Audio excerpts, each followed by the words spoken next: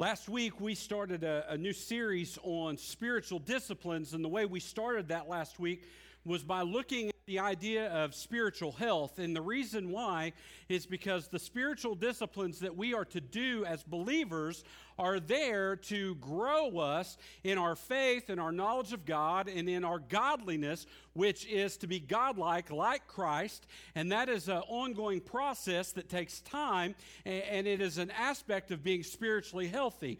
And so last week we talked about spiritual health and looked at all that was involved in that.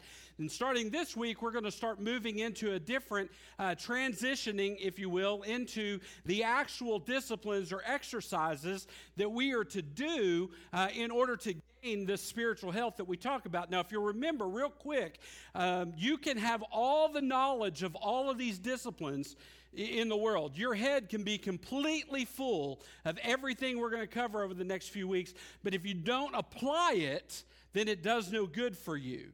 And so the point of this is not to give you head knowledge about these spiritual disciplines. It's actually to give you knowledge so that you can apply it. As James would say, don't be just a hearer of the word, but be a doer of the word. So not just grasping it from an intellectual perspective, but from a perspective that is actually going to lead out. And in the books of Acts chapter 2, you get a kind of a broad scope, if you will, of the spiritual disciplines that are to be found in our lives this morning. And so I'm going to ask if you would stand with me for the reading of God's word in Acts chapter 2. We're going to start in verse 42. Now, what has happened here is Pentecost has come. Peter has proclaimed the gospel to the people. They've asked him what should they do. He tells them to repent and all this type of stuff. And it says that a lot of people, 3,000 people were saved and became a part of the church that day. And then in verse 42 it says this, "And they, being those who were in the church, continued steadfastly in the apostles' doctrine, in fellowship, in the breaking of bread, and in prayers." Let's pray. God, I pray today that you would bless the reading of your word, and now as we examine it this morning, I pray that I would decrease and your spirit living in me would increase, that the words would be shared would be yours and not mine. And Father, they will impact our hearts for the purpose that you intend for them for this morning, and that, Father, we would respond in obedience is our prayer in Christ's name. Amen. You may be seated. Well, this morning, what we're going to do is we're going to look at the very first idea, or very first aspect of spiritual exercises or spiritual disciplines, and it's the idea of our spiritual food or spiritual diet. Food. What are we supposed to eat spiritually? And we're going to talk about that this morning. But before I do, I want to read something that I came across a long time ago, and we're going to read it to you. It says, "In the beginning, God created the heavens and the earth and populated the earth with broccoli, cauliflower, and spinach, red and yellow and green vegetables of every kind, so that man and woman would live long and healthy lives. Then, using God's great gifts, Satan created Ben & Jerry's ice cream and Krispy Kreme donuts and said, 'You want chocolate with that?' And man and woman said, 'While you're at it, could you just add some sprinkles to that as well?' And they gained 10 pounds, and Satan smiled. So God created the healthful yogurt so that women might keep the figure that man found so fair. But Satan brought forth white flour and from the wheat and sugar from the cane and combined them, and woman went from size 6 to size 14. And God said, 'Try my fresh green salad.' And Satan brought forth ranch and blue cheese dressing, buttery croutons and garlic toast on the side, and man and woman unfastened their belts following the feast. God then said, 'I have sent you heart-healthy vegetables and olive oil in which to cook them.' But Satan brought forth the tempting deep-fried fish and chicken-fried steak so big that it needs its own platter, and man gained more weight and his cholesterol went through the roof. God then created a fluffy white cake named angel food cake and said, 'It is good.' And Satan created a chocolate cake named devil's food cake and said, 'It's better.' And as a result, God brought forth running shoes so that his children might lose the extra pounds, but Satan created cable TV with a remote control so man would not even need to get up to change the channels. And man and woman laughed and cried before the great flickering blue light and gained more weight. Then God brought forth the potato, naturally low in fat and brimming with nutrients. And Satan peeled off the healthful skin, sliced the starchy center, and made it deep fried into chips. and I lost my place. Deep fried into chips, and man gained more weight. God then gave green or lean beef so that man might consume fewer calories and still satisfy his appetite.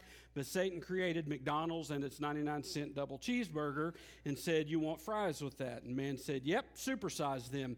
And Satan said, "It is good," and man went into cardiac arrest.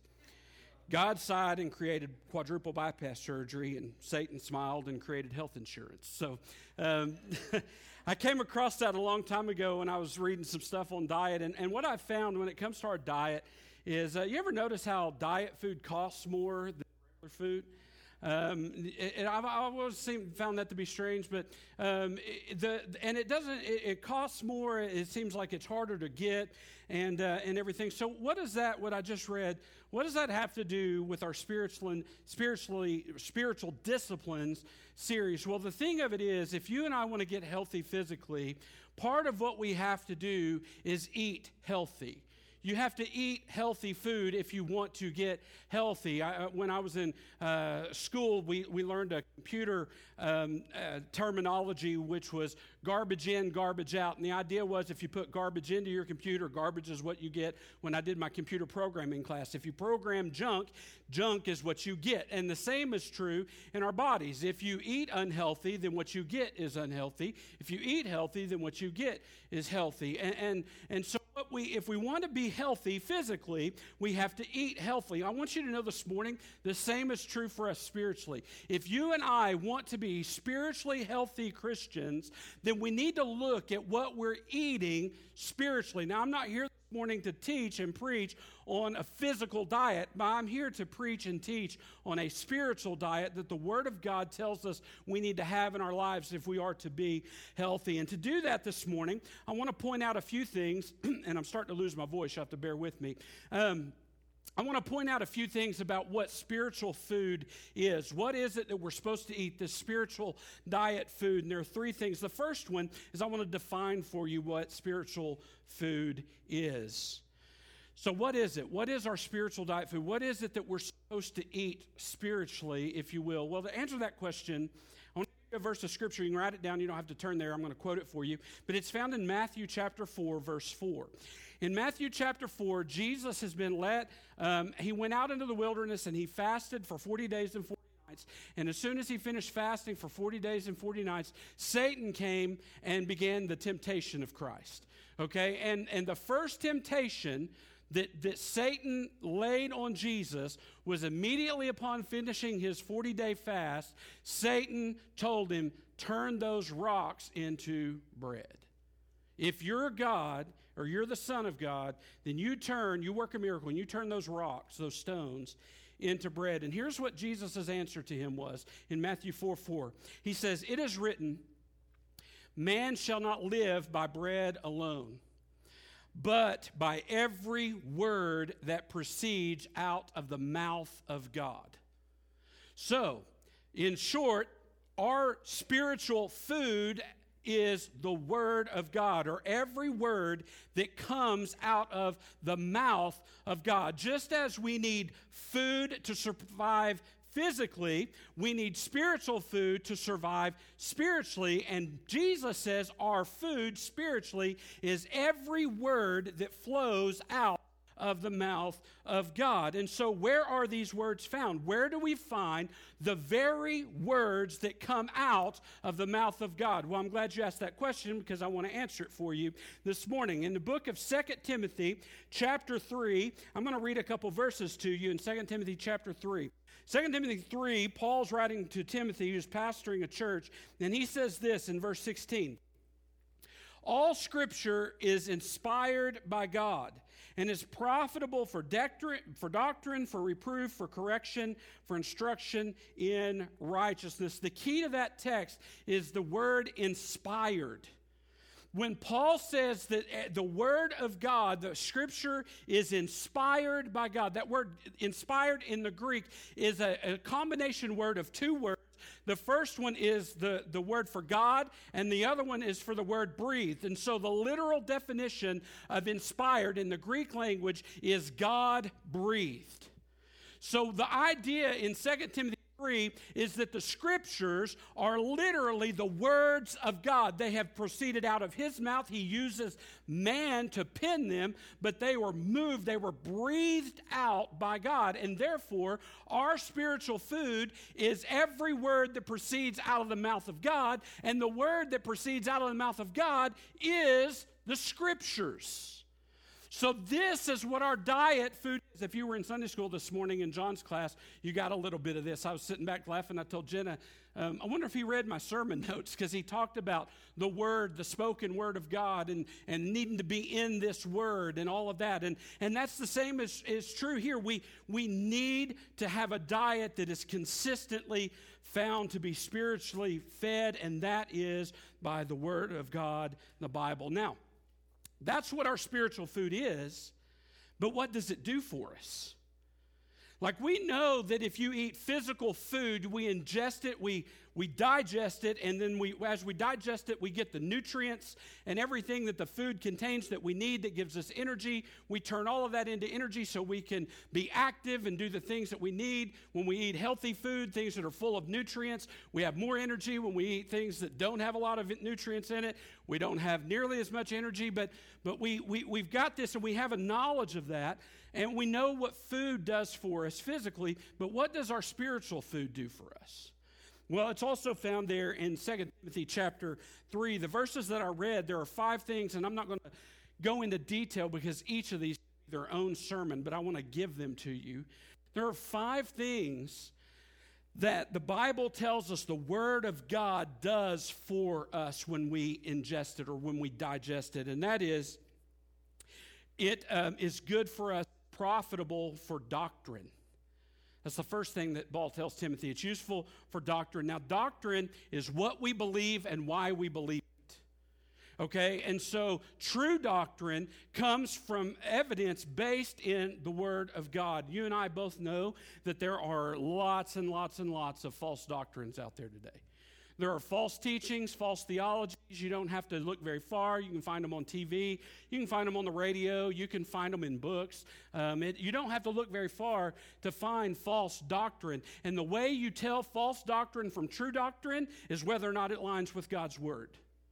That's what the Bible tells us to do. You don't just accept any spirit that comes to you, but you're to test the spirits against what? Against the very Word of God to ensure that they are proper.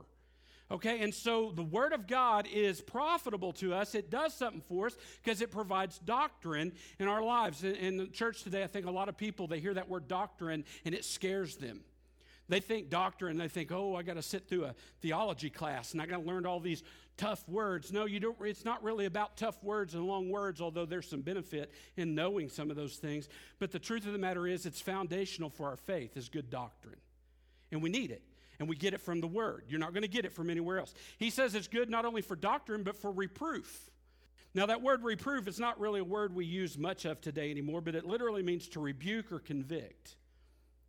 It means to rebuke someone or to convict. And this is probably one of the reasons why we don't really eat spiritual food very much. We don't like the Word because it seems like I don't know about you, but every time I get in it, I find I'm further from God than I really thought I was. Like every time, the older I get, the more I'm in it, the more of a sinner I am. Does that make sense? Like you're growing in your faith, you think you're going good, and then you read God's Word, and it kind of brings you back down to reality and reminds you, wait, you don't have it all together, you don't know everything, and it convicts us. Now, you do know the difference between being convicted, right, of the Holy Spirit, and the difference between the Holy Spirit's conviction and Satan's condemnation on you. The conviction is always for the purpose of repentance and for reconciliation. You see, God uses His Holy Spirit to convict us, to show us where we're wrong in order to turn us into a desire to have a proper relationship with Him, whereas condemnation is, oh, look how miserable and terrible of a sinner you are. You're just terrible. How could God ever love you? He forgave you for that. That is Satan bringing stuff up to try to keep you down. God's word is conviction, to condemn you, but to get you to turn. It's for reconciliation. God's ultimate desire is to have a relationship with you. And the way he does that is sometimes our relationship gets broken because of sin in our life. And so he sends us the Holy Spirit to convict us of our sin so that we will turn into a relationship. It's the same thing that a parent sometimes have to do to their children when they've messed up. You don't condemn your children, but you do rebuke them for what they do wrong in order that they will turn and get back on the proper path. It's the same thing that God does for us too, and we get that through his word. The third thing is correction. He says it's good for correction. I want you to know, here's something for everyone this morning. You can take this to the bank, and you can walk out of here. If you don't learn anything else, you can learn this today. You're not always right. You're just not. Neither am I. And there are times when we need to be corrected, and the way we find true correction is through the Word of God. It corrects our paths. It corrects our understanding. Sometimes we have a misunderstanding of things, and the Word of God corrects us on that, and we change. When I was studying for our Revelation series that I'm doing on Wednesday nights, I ran across an article that a pastor wrote, and he said the first time he preached through Revelation, he got to, I think it was about chapter 4, chapter 5, and he preached 10 reasons why the rapture will happen in these chapters. And then he got to the next chapter and come back the next week and said, here's 10 reasons why I was wrong. And so, sometimes we get a misunderstanding, and the Word of God corrects us. Sometimes we are adamant that we're accurate about something. We're adamant that we're right, and then all of a sudden you get in God's Word sometimes, and you realize, oh, wait a minute. Maybe I'm not as right as I thought I was. You see, we're not all right. We're not all right all the time. We make mistakes, and the Word of God corrects us. And listen, that correction gives us an understanding which leads, to proper obedience to Him. It's really hard to be properly obedient to someone when you're wrong about what you believe you ought to be doing or how you ought to be acting. Now, the church in Southern Baptist life has experienced this, because I'm here to tell you, if you look back in Baptist church history, back in the 1800s and even in the South in the Civil Rights Movement in the 60s, Southern Baptists were on the wrong side of a lot of issues. The wrong side of a lot of relationship issues between white and black. Now, there were a lot of Southern Baptists that were adamantly opposed to desegregation and different things like that, and they wanted to keep people safe. If you look back in our history, not all, but by and large, we had a large majority of people that were on the wrong side of a lot of issues, and guess what has changed a lot of that? Getting into the Word of God and being corrected. I mean, if you were to talk to some of those pastors in the 1950s and 60s or back in the 1800s and 1700s, they would tell you that they're convinced by the Word of God that they're right. But if they were to be here now and listening to the Word of God and reading it, sometimes we read the Word of God with blinders on, basically. We have a preconceived idea of what it should say. And by the way, when you do that, I guarantee you almost every time you're going to end up being wrong. You never read the Word of God with a preconceived idea. You don't let the Scripture is to inform your ideas. And that has to come through being corrected, because we're not always right about things and we need to be corrected. We get that through the Word of God. The fourth thing is training in righteousness. He tells us that it's good for us because it trains us in righteousness. Now, righteousness is acting in accordance with divine law. It's doing what we're supposed to do based off what God says we should do, not based off what man says we should do. Righteousness is doing what God says we ought to do. And the Bible tells us that the Word trains us in righteousness. Here's something for you. You are not going to be able to be righteous, truly righteous, apart from the Word of God, because only the Word of God will train you to be righteous. You see what I'm saying? The world is not going to train you to be righteous, church. Facebook is not going to train you to be righteous. Television is not going to train you to be righteous. Music is not going to train you to be righteous. The Word of God is going to train you to be righteous. Now, sometimes you will see that on Facebook.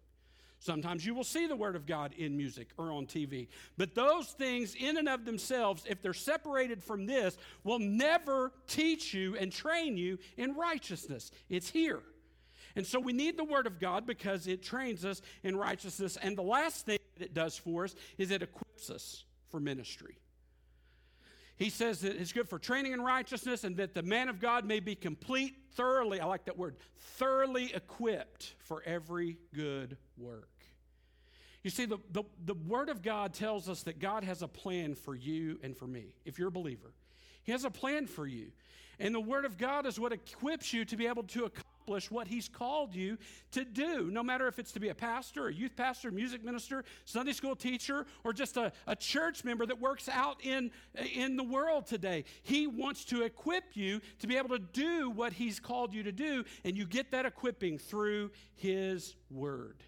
And so this spiritual diet food is revealed to us in that it is the Word of God. It's every word that proceeds out of the mouth of God, and it has results for us in these 5 areas. Now, the second thing I want to see this morning is not only what spiritual food is, defining it and seeing what it does. The second thing we have to know, after we know what spiritual food is and what it does for us, the second thing we need to know is, in relation to our spiritual health, is how do we digest it? How do we digest it? Well, I'm going to keep this simple for you, and since I've been using the analogy of diet and exercise, how do you digest healthy food physically? You have to consume it. If you don't consume it, you're not going to be able to digest it.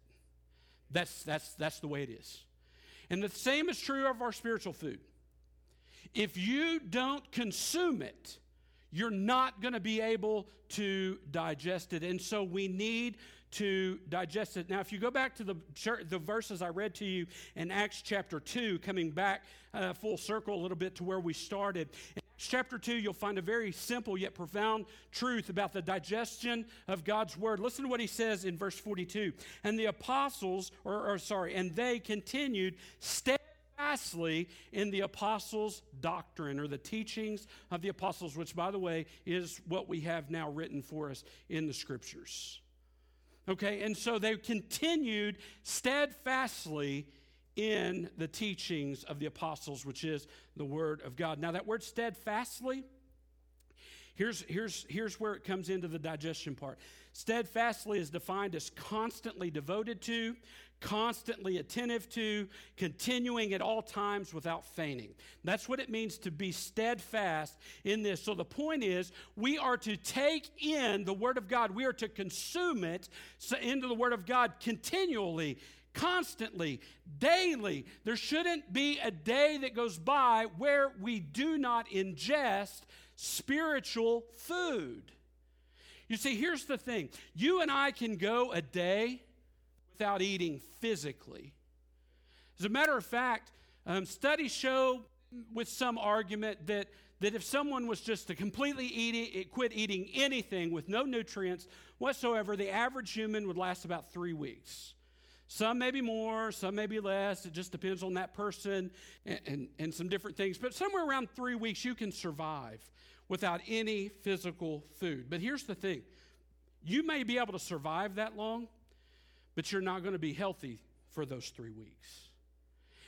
And here's another thing. You can last a whole lot longer than 3 weeks if you just cut to, say, 1 meal a day or one of this a day. You add just a little bit of nutrition, just a little, and you'll last a whole lot longer, but you'll never be completely healthy because starvation will overtake you and it will affect your health in many different ways. And I want you to know this is the same, I believe, is true with us as believers when it comes to our spiritual health. I don't understand how we can go a day without ingesting the Word of God. Because if we don't ingest it, we can't digest it. And if we don't digest it, we don't get the benefits from it. You want to know why so many churches today are fighting and splitting?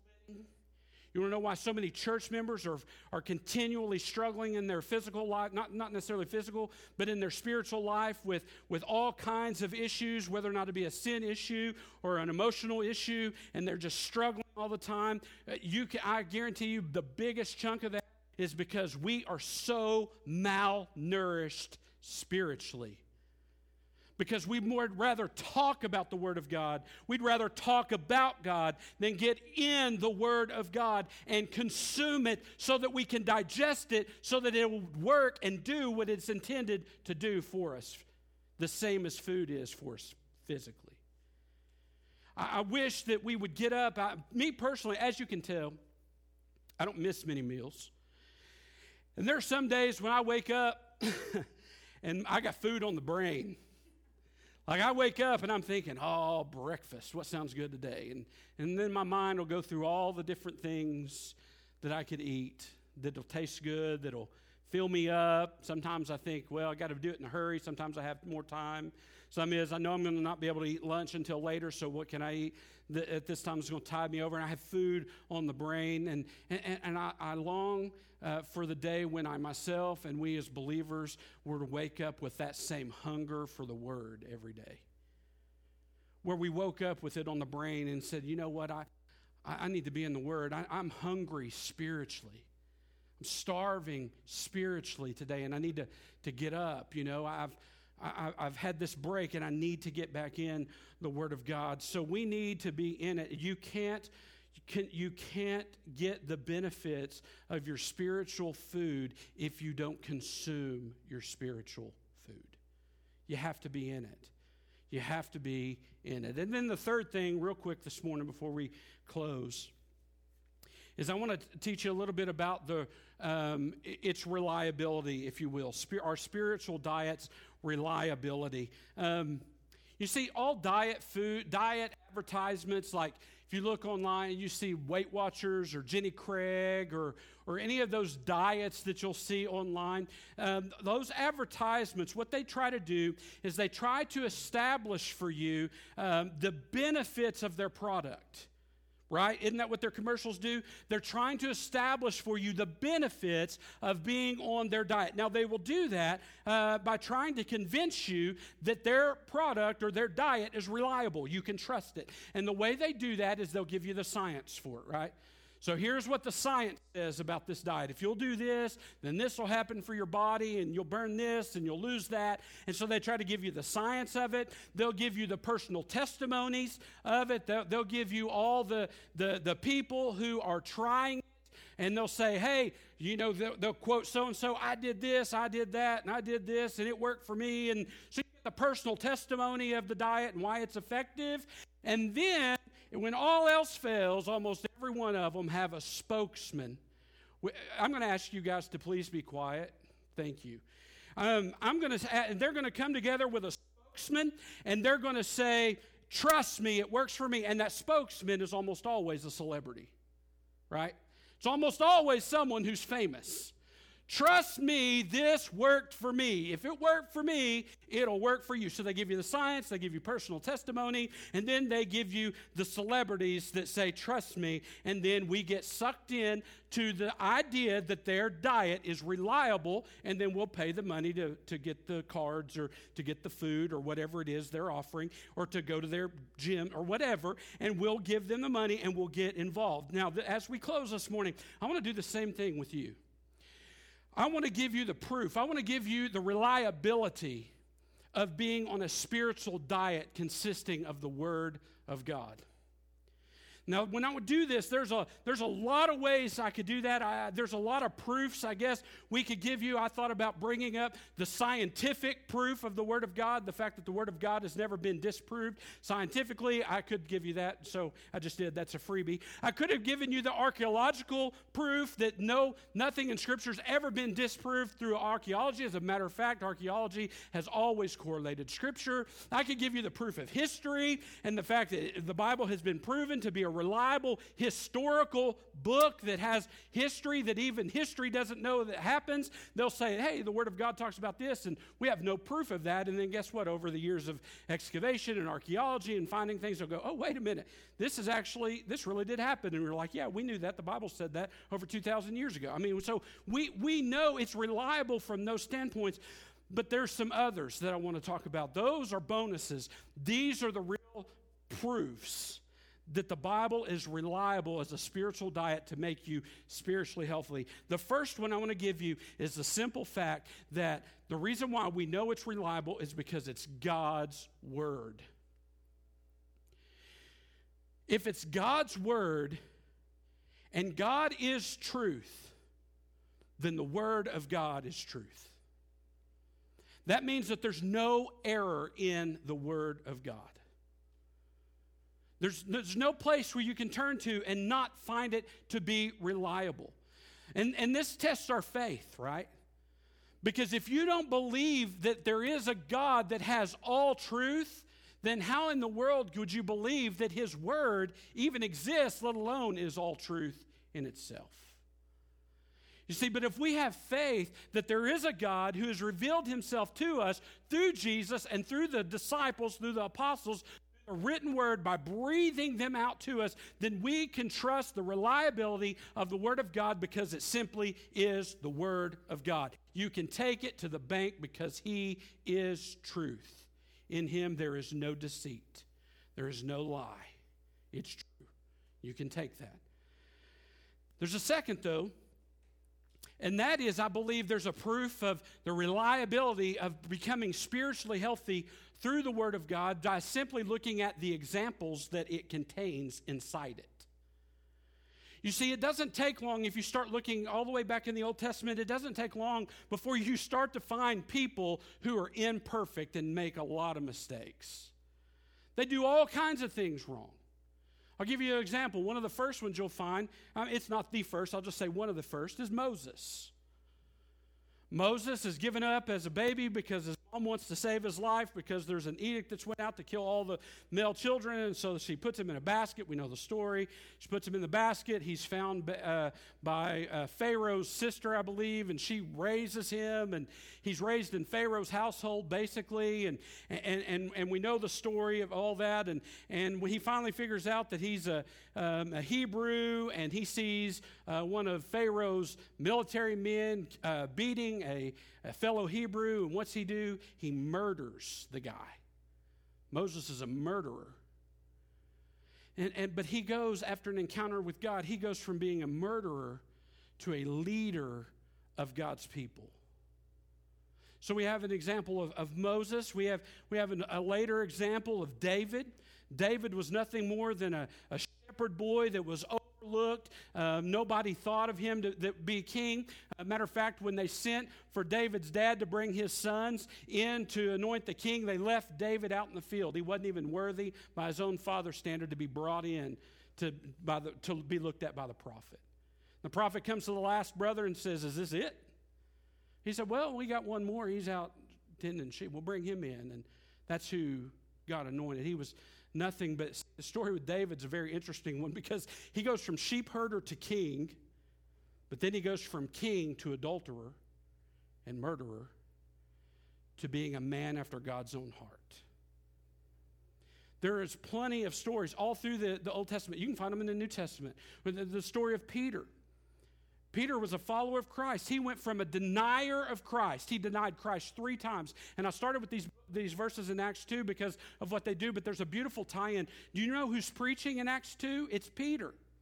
You know who he's preaching to?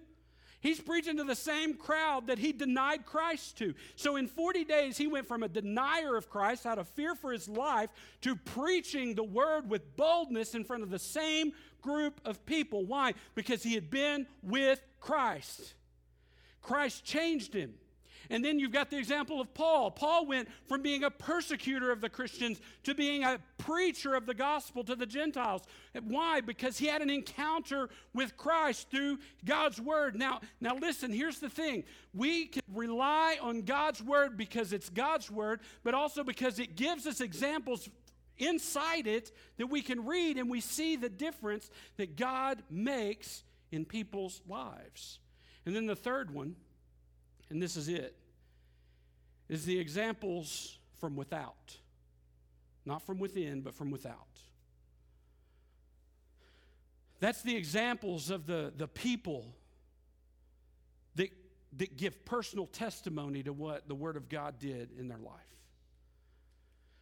There's examples like John Newton, who was a slave trader, captain of a slave trading ship, that was a terrible man. By his own account, he was an alcoholic. He cursed all the time. He was a wretch. That's the word he would call himself, wretch. Until they got into this terrible storm, and he cried out to God, "God, have mercy on me. If you will save me, I will devote my life to you." And John Newton became a prominent preacher of the gospel. Most of you will know him simply because he penned the words, Amazing Grace. Then there's the stories of a lady, and she's still alive. Her name is Iris Blue. Some of you may have heard of Iris Blue. Iris Blue was a girl that jumped around from home to home. She was in foster care. She was rebellious. She was promiscuous. She did all kinds of vile and rotten things, and she ran away. And one day she was out on the street corner selling her body for money again and again, like she always did. And there was a man who came and presented to her the gospel of Jesus Christ, and this is her testimony. She come to an understanding that she was a sinner and needed a Savior, and she bowed down a tramp, but she gave her life to Christ and stood up, a woman of God. You see, then there's stories like that throughout. I can give you my own story. How when I was 9 years old, I was a sinner, and I that I come to an understanding through God's word that I was in need of a Savior, and so I gave my life to Christ. I can tell you that through God's word, on July 26, 1996, God called me to preach the word by leading me to a verse of Scripture in 2 Timothy chapter 4, verse 2 that says this, preach the word. You see, the Word of God has power to transform us. And there are examples all around us. There's the example of it being God's Word. There's example of the people within it. There's examples from people from without it where God has used His Word to transform them into healthy spiritual believers. And part of that health is being led into maturity.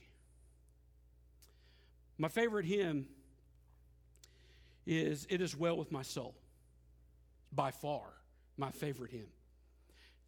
The words were written by a man named Horatio Spafford.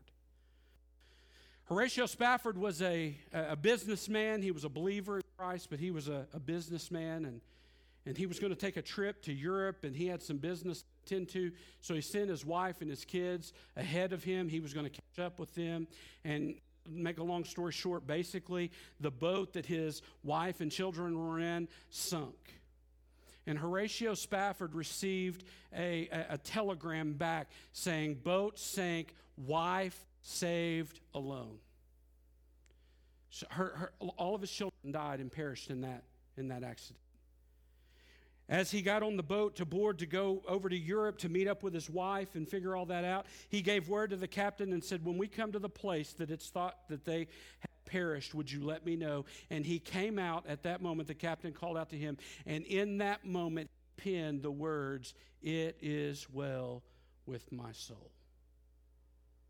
If you've never read the lyrics and you sing it and you don't focus on it, you go back and read that. How does someone get to where they can have that kind of peace in that kind of storm in their life? I want you to know it doesn't happen by accident.